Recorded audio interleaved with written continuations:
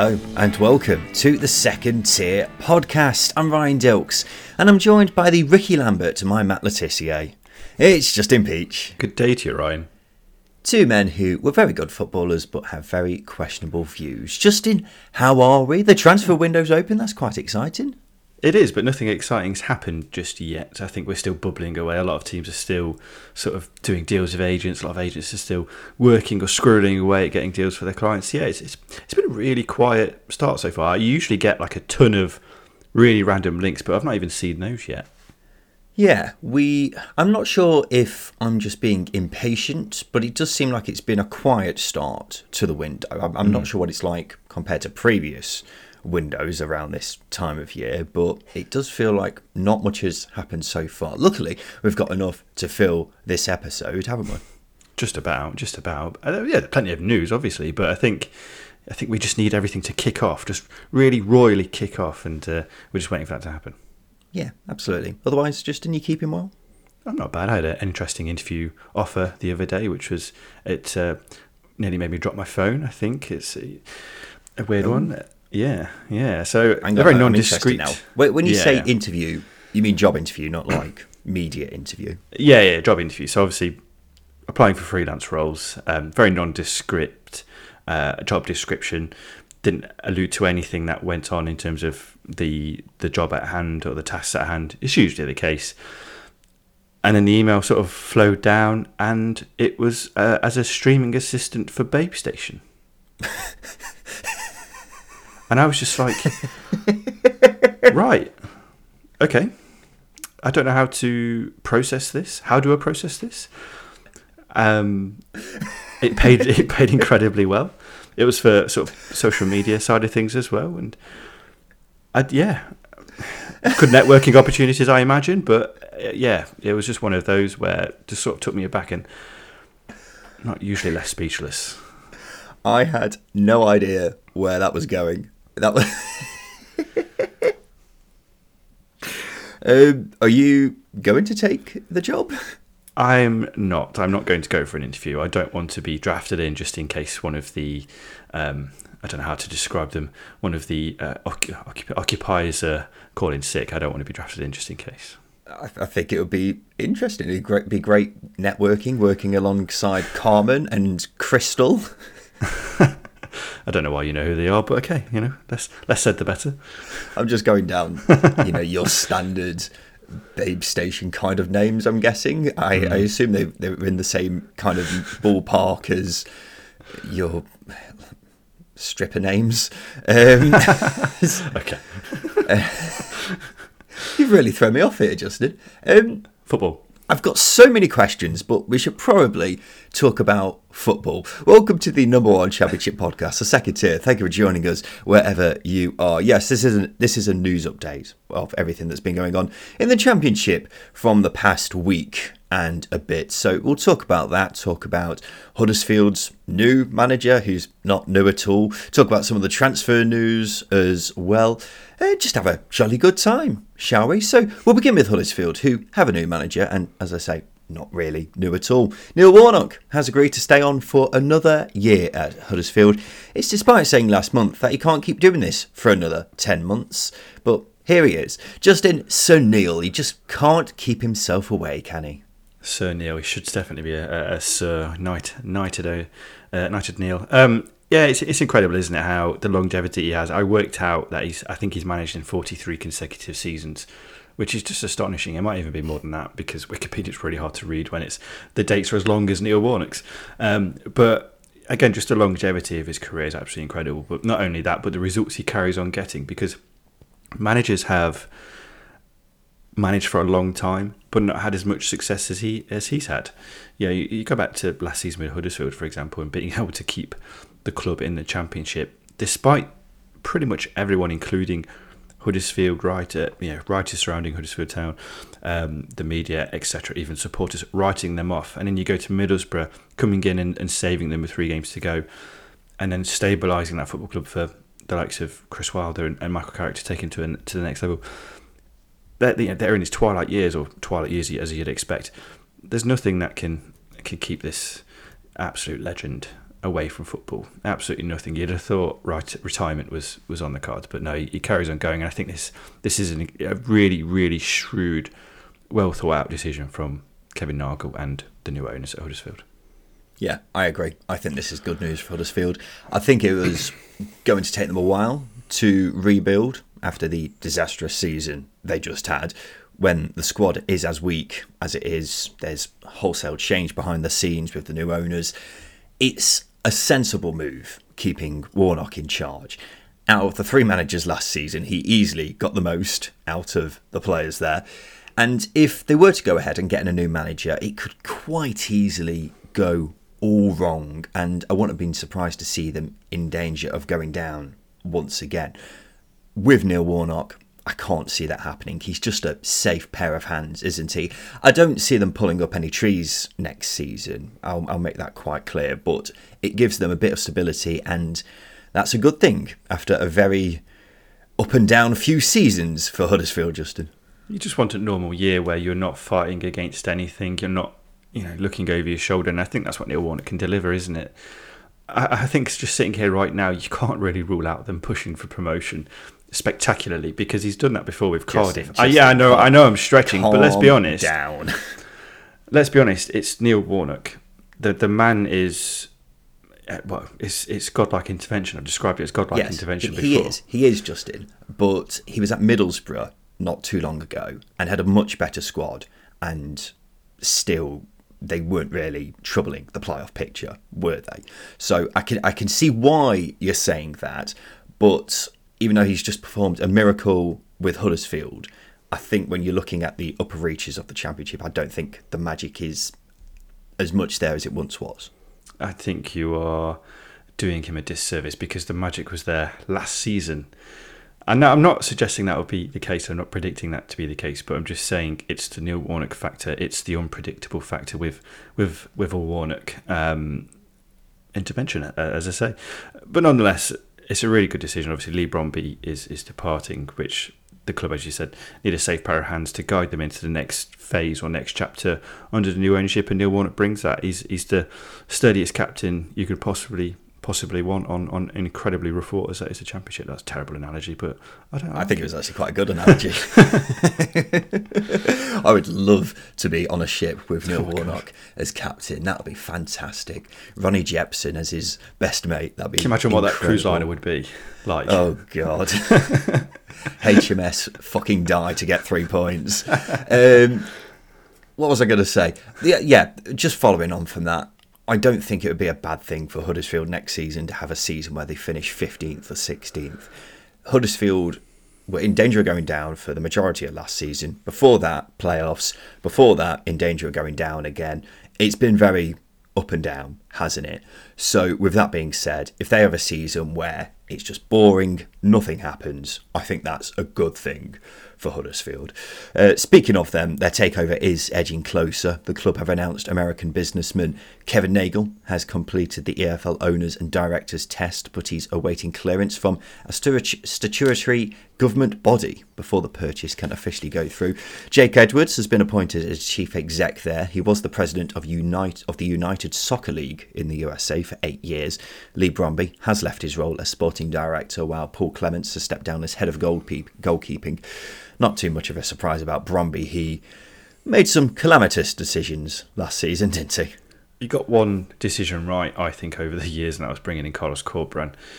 The rest of them have been pretty poor. The recruitment's been really poor. The choice of manager getting Warnock in as well, to be fair. Okay, yeah, getting Neil Warnock in, but at the same time, he used to play for him, so it had to coax him out of retirement as well. It was the nuclear option. He had no other choice other than that. And otherwise, Huddersfield would have gone down, and that would have been not entirely his fault, but he would have taken a big portion of the blame.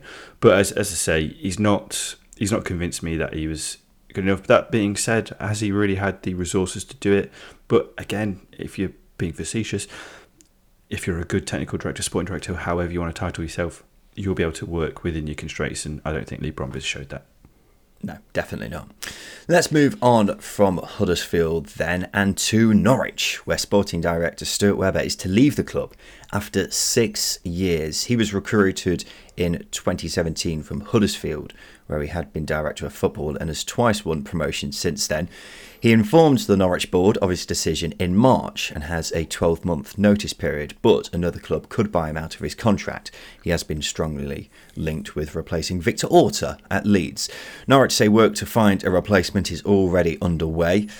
A rather divisive figure at Carrow Road. Justin, what do you think of his departure? I think it's the right time to do it. I think the club's plateaued over the last 3 years under his tenure.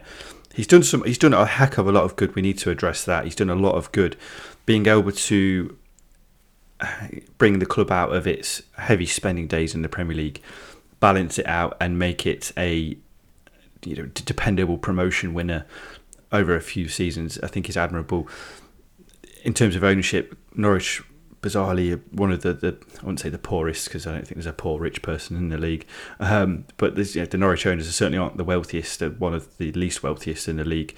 So being able to create a promotion winning club under those circumstances, just talking about Lee Bromby and being able to work within those circumstances, I think Stuart Webber did that for Norwich for a couple of seasons, but being able to take them to that next step, being able to survive in the Premier League, being able to make good solid decisions to turn that club into a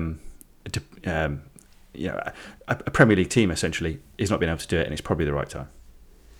Yeah, Norwich are a club which haven't been going in the right direction, and the book lies with Stuart Webber ultimately. His departure, for me, is a good first step for Norwich as a club to get back on the right track. In fairness to him, Webber played a blinder when he first came in there, appointing Daniel Farker, signing Timi Pukki on a free, getting Emi Buendia for a pittance, signing other players who were key to the club's promotion. But they've had 2 seasons in the Premier League, failed miserably. He spent near to £100 million in the past 4 seasons, and you can list the number of successful signings in that time on one hand. The managerial appointments recently have been awful. I mean, they nearly got him Frank Lampard, which says a lot.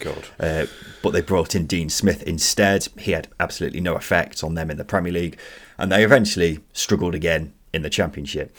And then he appointed his mate in David Wagner, who ended up having a worse points record per game last season than Dean Smith, including winning just one of his last 11 games. So Webber's judgment has been incredibly questionable for some time, and seems to be getting increasingly questionable. And that's before you even get on to interviews where he's calling fans who want him out a few divorcees in a snake pit, as well as saying that he doesn't watch women's football despite Norwich having a women's football team. So I think this is good news for Norwich, and they can move on from this period which has gone from great to turning increasingly sour. It's just flatlined, hasn't it? I think that's the thing. You can argue that the first 3 years were quite positive, and the last 3 years have been quite poor. It's one of those where, if you're going to describe it as something, it's a relationship where you just fall out of love with each other, and you stop doing the right things for each other. And the best thing to do is to part ways. I won't be surprised if I will be surprised if he sees out the season with Norwich, because I think Norwich will more than likely want to bring someone in, and if they do, that might hurry the process on along a little bit. But as I say, it's the right time to do it. It certainly is, and I think Norwich can start a new chapter without him. Yeah, interesting to see who they get in. What do you think of Webber potentially going to Leeds, Justin? That seems more likely than unlikely at this point. I've read that he's a Leeds fan, which is interesting. Victor Orta had a very sketchy record as well. But I think if Stuart Webber can channel Stuart Webber of the first 2 years, especially at Norwich, maybe 2-3 years at Norwich, then I think Leeds have got a very, very good sporting director. So yeah, I think, especially under new ownership, it's going to be useful going forwards. But at the same time, Leeds need to get that over the line. And if Stuart Webber's appointments in Dean Smith, David Wagner are to go by, I'm not entirely convinced that he might be the right fit for Leeds. Obviously, them getting in Marcelo Bielsa was a masterstroke by Victor Orta, but at the same time, they've had others that have failed. Thomas Christensen, Paul Heckingbottom, Javi Gracia, Sam Allardyce.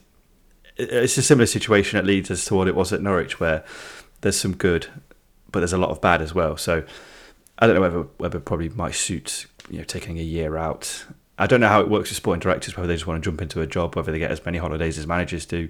But it just seems like he needs to spend some time away to come back again, recharged and go again. That's what it feels like.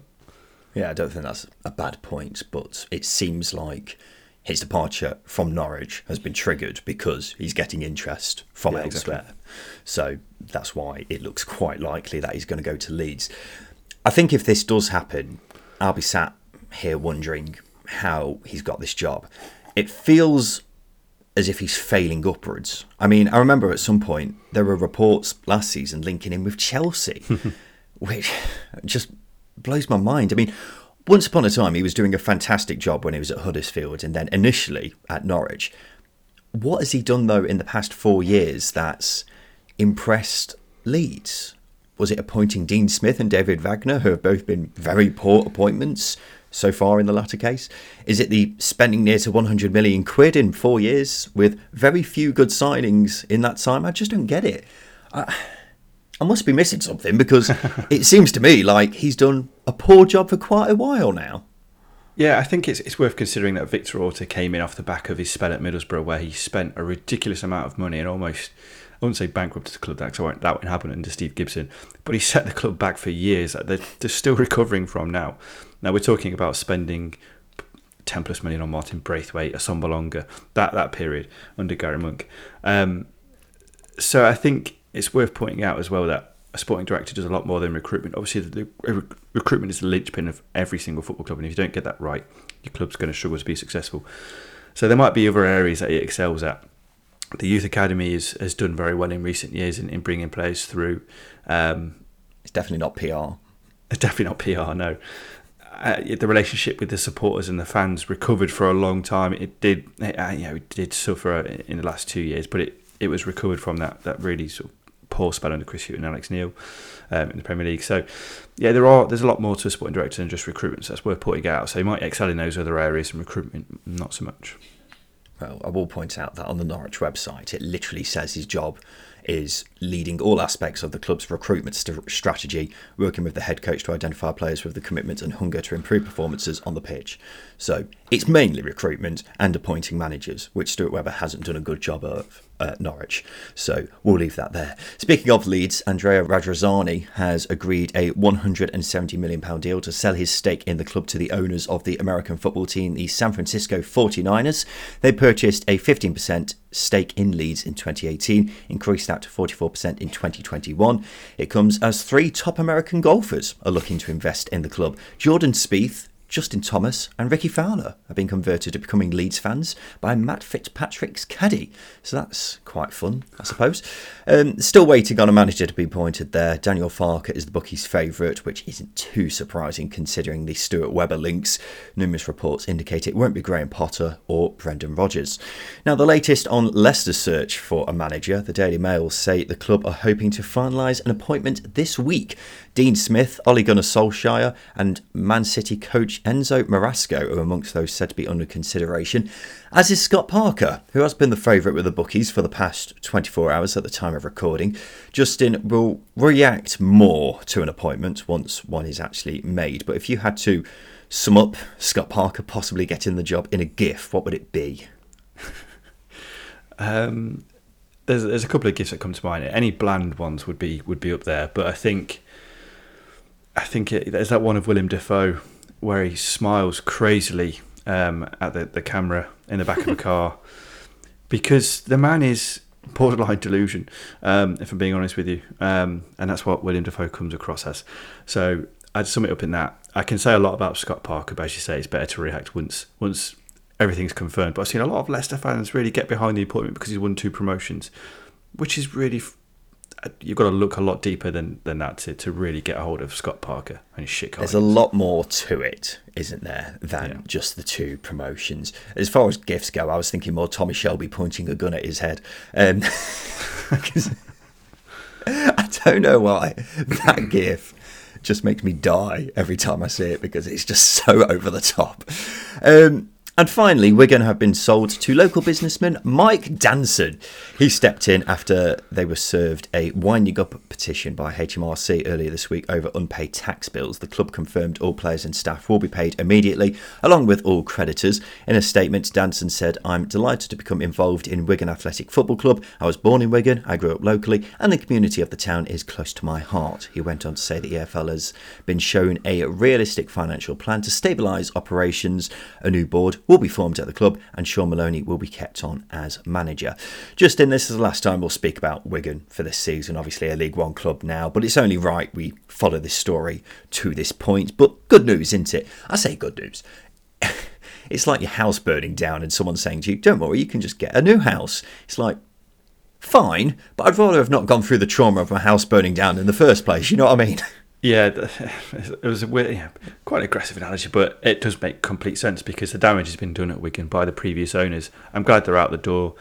They have to be one of the worst owners we've seen at the club that hasn't plunged a club into administration. It is just astonishing that they've got away with it for as long as they did. They really should have had a more aggressive approach with the previous owners at Wigan, and I think that really does make it important for more transparency on the long term aspect of club ownership.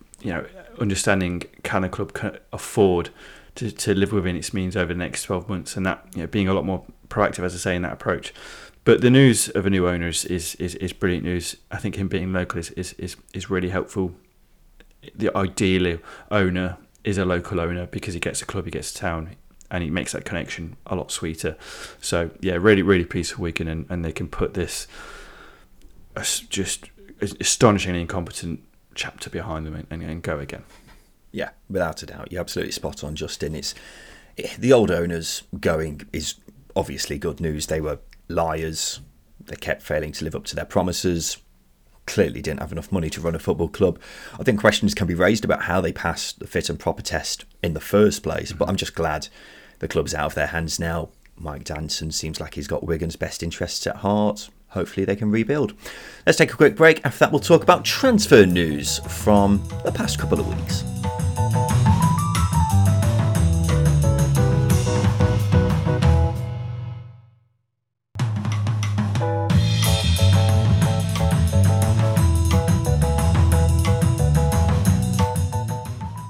Welcome back to the Second Tier podcast. So we'll talk some transfer news, shall we? Now that the transfer window is officially open, some clubs have been getting busy, and one of those busy clubs is Bristol City, one of the busiest clubs so far.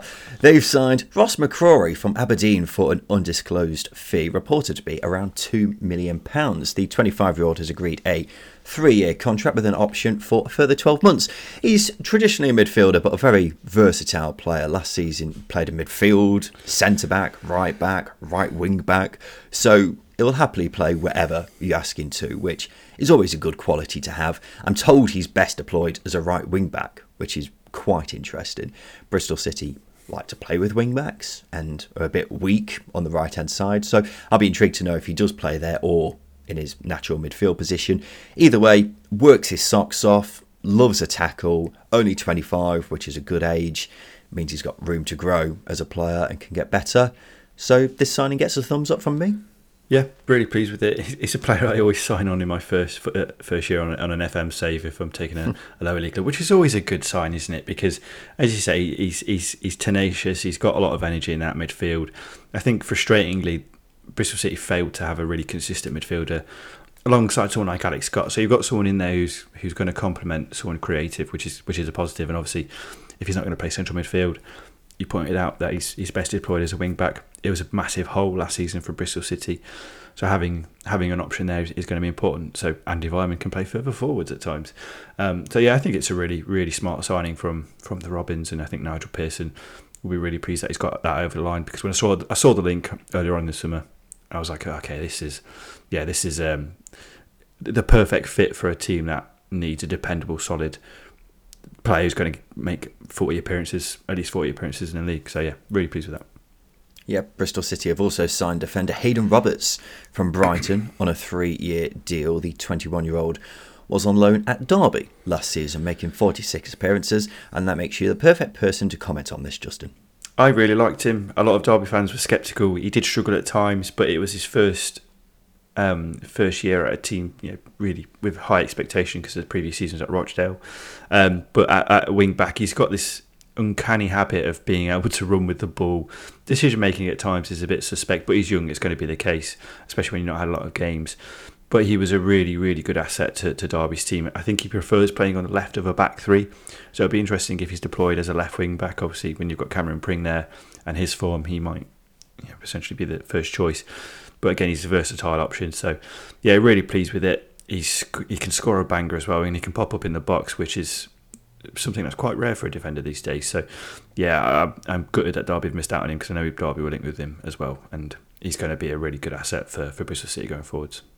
Yeah, when I saw him play for Derby last season, I wasn't completely enamoured by him. However, I may have been slightly guilty of forgetting how old he is, because any player who's 21 plays 46 games at League One level, particularly near the top of League One. If you get him on a free transfer, it's great value, and all being well, they'll turn a healthy profit for him if he gets sold on. So yeah, seems a good signing. Rob Dickey's also moved to Ashton Gate from QPR. He's reportedly joined for £1 million. We will both agree he didn't have a good season last season, did he? But I still look at that and think that's pretty good value. Yeah, really good value. I think if you can get the Rob Dickey of the first 2 years at QPR, then you've got a player. You've got a player who's going to be worth £4 or £5 million, which is why I'm surprised that QPR let him go for pennies, really. But at the same time, I think he's entering the last year of his contract. So yeah, there's arguments we had there. But yeah, you've got a composed, ball-playing defender who's, as we found out the other week with Scott High-Rhine-Low, surprisingly tall as well, which I completely passed me by. But yeah, I really like Rob Dickey, and again, if you can find the form from 2 years ago, 18 months ago, that's a very, very good player. Can score an absolute banger as well. You've got Hayden Roberts and Rob Dickey who can unleash an absolute thunder bastard. That's a good asset to have from your defence, isn't it? Well, yeah. Bristol City fans will point out that QPR wanted around 10 million for him not too long ago. So the fact they've got him for £1 million now is quite impressive. He didn't play well last season. Maybe a bit of that was down to playing in the Gareth Ainsworth system, which just did not suit him at all. So yeah, it'll be interesting to see how he does get on at Bristol City. Let's move on from Ashton Gate to Norwich, who have brought in centre-back Shane Duffy on a free transfer. The 31-year-old was released by Fulham at the end of his contract and has signed a 3-year deal. Big Shane Duffy back in the Championship, Justin.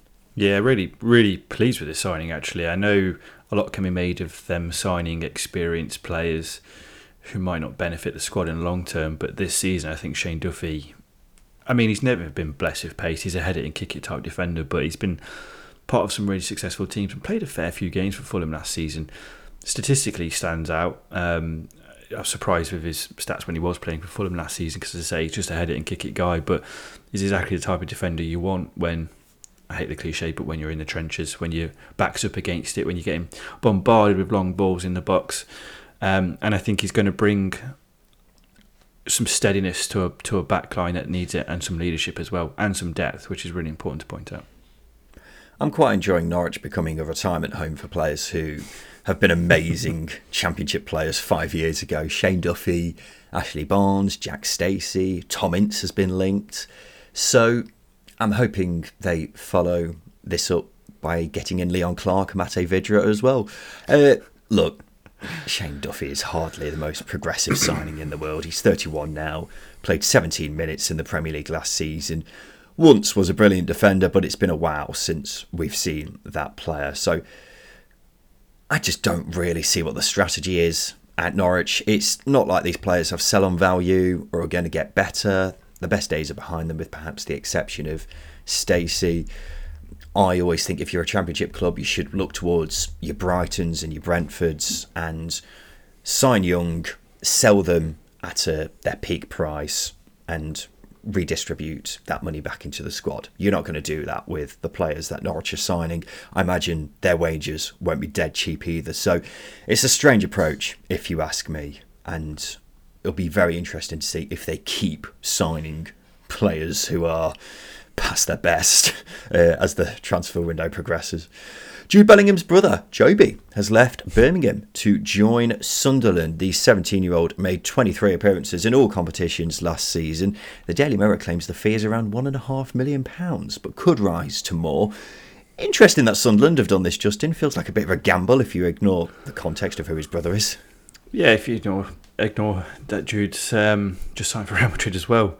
It's quite, I wouldn't say quite a step down. Sunderland are a massive club, maybe not as big as Real Madrid, but there'll be arguments there from Black Cats fans. But yeah, it's an interesting one because it's clearly one for the future. Sunderland have had an interesting habit over the last 12 months of signing younger players and really pushing them on. So I think it's one that we'll keep an eye on over the next 12 months and see how he progresses. But I think he's in a very good place, isn't he? Sunderland want to develop players, and I think if he's got the time to do that at the Stadium of Light, then he's going to turn out to be a very good player. I think it's really important not to compare him to Jude Bellingham because they're clearly very different players. That is exactly what I was going to say. I've seen so many Birmingham fans say, don't care, he's not as good as his brother. It is completely ridiculous to compare him to his brother. Jude Bellingham is a generational talent, isn't he? 1 in a billion kind of player. Having said that, Joby is cut from the same cloth, so I imagine he shares a lot of the same traits that his brother have. You can't compare the two, but there will be some similarities. In any circumstance, a 17-year-old featuring in half of a Championship club's games in a season is impressive. I also rate Sunderland's recruitment highly, so while it does feel like a bit of a gamble, they clearly think he's worth it because it's not often you see a Championship club spending more than 6 figures on someone so young. Premier League clubs, sure, not really Championship clubs though. So I'll be intrigued to see how much he features for them next season. As you say, Sunderland's recent record of developing youngsters is unbelievable. So it seems like he's in the right place if he does want to become a top player, and you can't rule that out at all, can you? Speaking of Birmingham, the Daily Mirror is reporting that if Jude Bellingham's fee for his move to Real Madrid eventually rises to £115 million, Blues will receive around 11 million, so they're certainly making a fair bit of money from the Bellingham family, aren't they?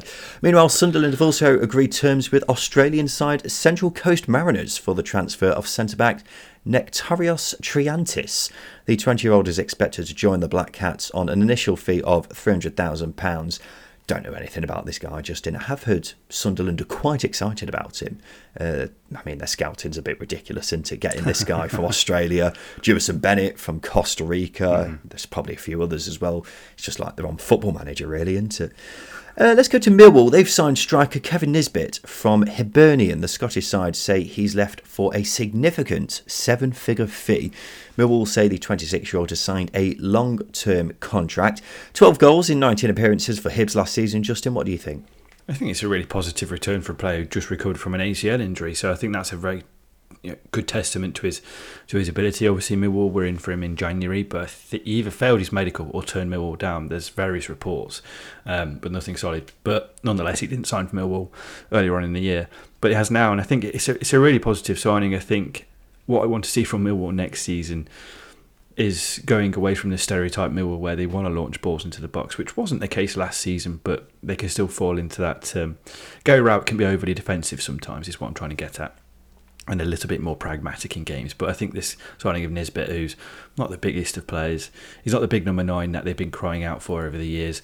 I think it's a swing in a slightly different direction, which is what they need. Again, partnering someone like him up with Ian Fleming could prove to be a massive stroke. And you've got Tom Bradshaw, who we know is at least good for 10, 12 goals next season. So, yeah, very excited. I just hope that he can get used to the rigours of the Championship, which is, as we know, quite different to the SPL. Well, Millwall have needed a striker for a while now, haven't they? Even though Tom Bradshaw ended up having a great season for them, I'm not sure he's the answer. So it's good seeing them go out and get another striker. I haven't watched a ton of him because I don't follow the Scottish Premiership too much, but I've done a fair bit of research and reading up on him, and his finishing stats are quite phenomenal.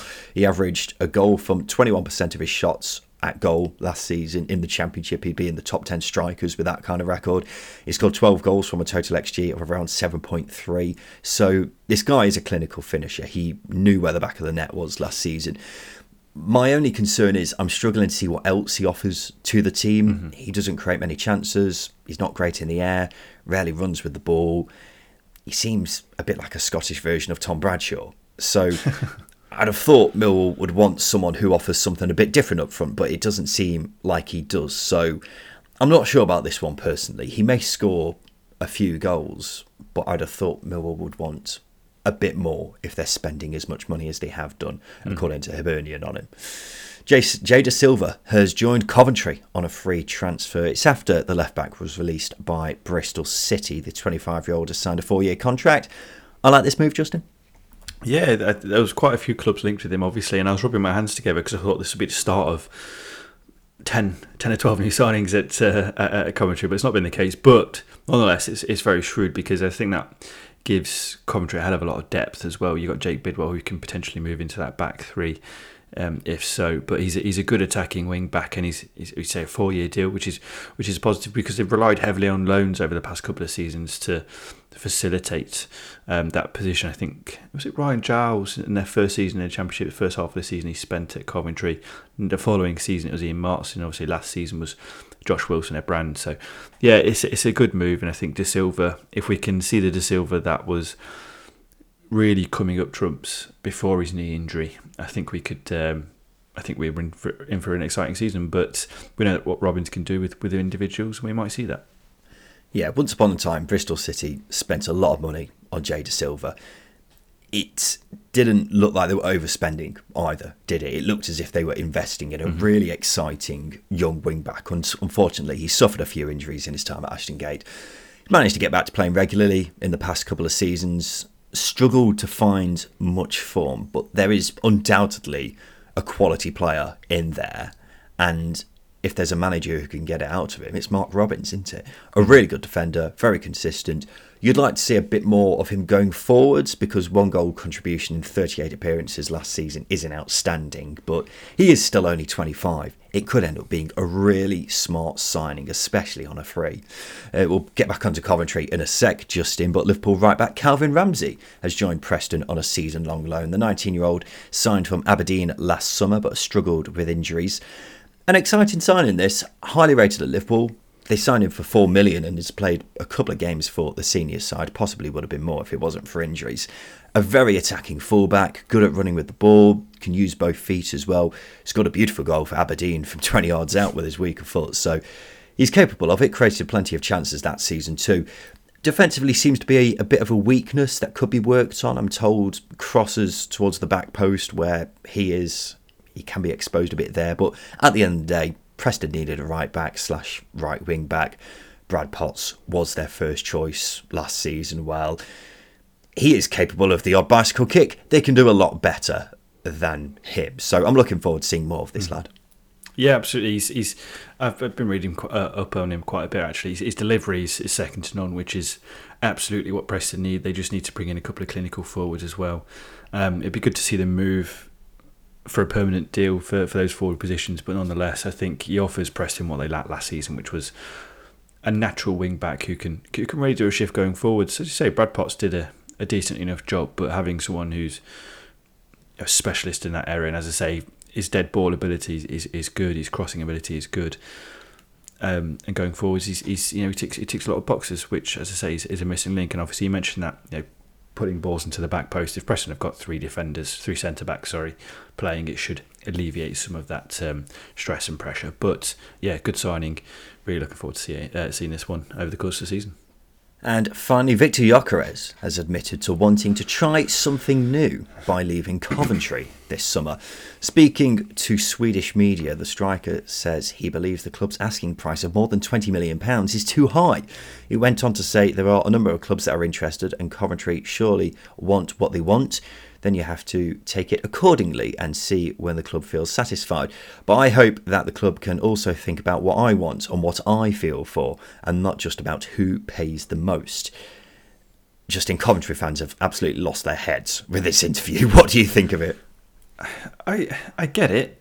You don't want to hear your top scorer and one of your best players saying this, but is anybody surprised? Did we expect this? I think the only thing I'm not surprised. Well, The only thing I actually was surprised by is the fact that no one's come in for him yet with a solid bid. There's been a lot of interest. I've seen pretty much every club under the sun linked with him outside of the top 6 in the Premier League. I've seen a few clubs abroad linked with him as well. But this is something we've been expecting. Maybe he's right. An asking price of over 20 million is quite steep for a player who's in the last year of his contract. That being said, he was the most complete forward last season, but he's worth what Coventry think he's worth, so he's got no say in it really. But at the same time, you don't want to have a player who doesn't want to be at the football club going into pre-season. So if that's the case, then Mark Robins needs to have an honest conversation. But as I said, but a lot of times there are a lot of buts with this. He said what he said. He's been honest. We know where he stands. I think Coventry fans probably should learn to accept it, which is a very blunt way of saying we knew this was going to happen. Well, I don't think he's done a lot wrong, really. He's been an excellent player for Coventry for 2 seasons now. He deserves the chance to move on, and from the sounds of it, all he wants is not to be priced out of a move, which is completely fair. If he believes the asking price for him is a bit high, then he's entitled to his opinion. I think it's actually quite refreshing that he's being open and honest about it. So, from what I've seen, a lot of Coventry fans are acting like he owes the club something after they took a chance on him, which I just think is nonsense. He scored them a hatful of goals, led them to a playoff final. Coventry should get a nice, healthy sum of money for selling him as well. So I think he's more than done his bit at the club. I think it's best for all parties if he goes, because Gyökeres gets his move. Coventry get a load of money to spend on whatever they want for selling him. Coventry don't want an unhappy striker playing for them next season because they'll lose money on him, won't they? Mm-hmm. So I could see a happy ending for everyone here if he gets his move, and Coventry will get they'll get duly rewarded for selling him.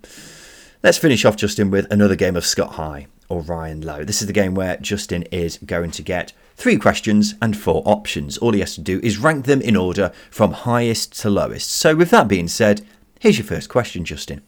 Who completed the most successful tackles in the Championship last season? Gustavo Hamer, Ollie Norwood, James McLean, Lewis Travis. So are we ranking them still highest to lowest? Yes, I did just say that. Yeah. One ear in one ear, out the other.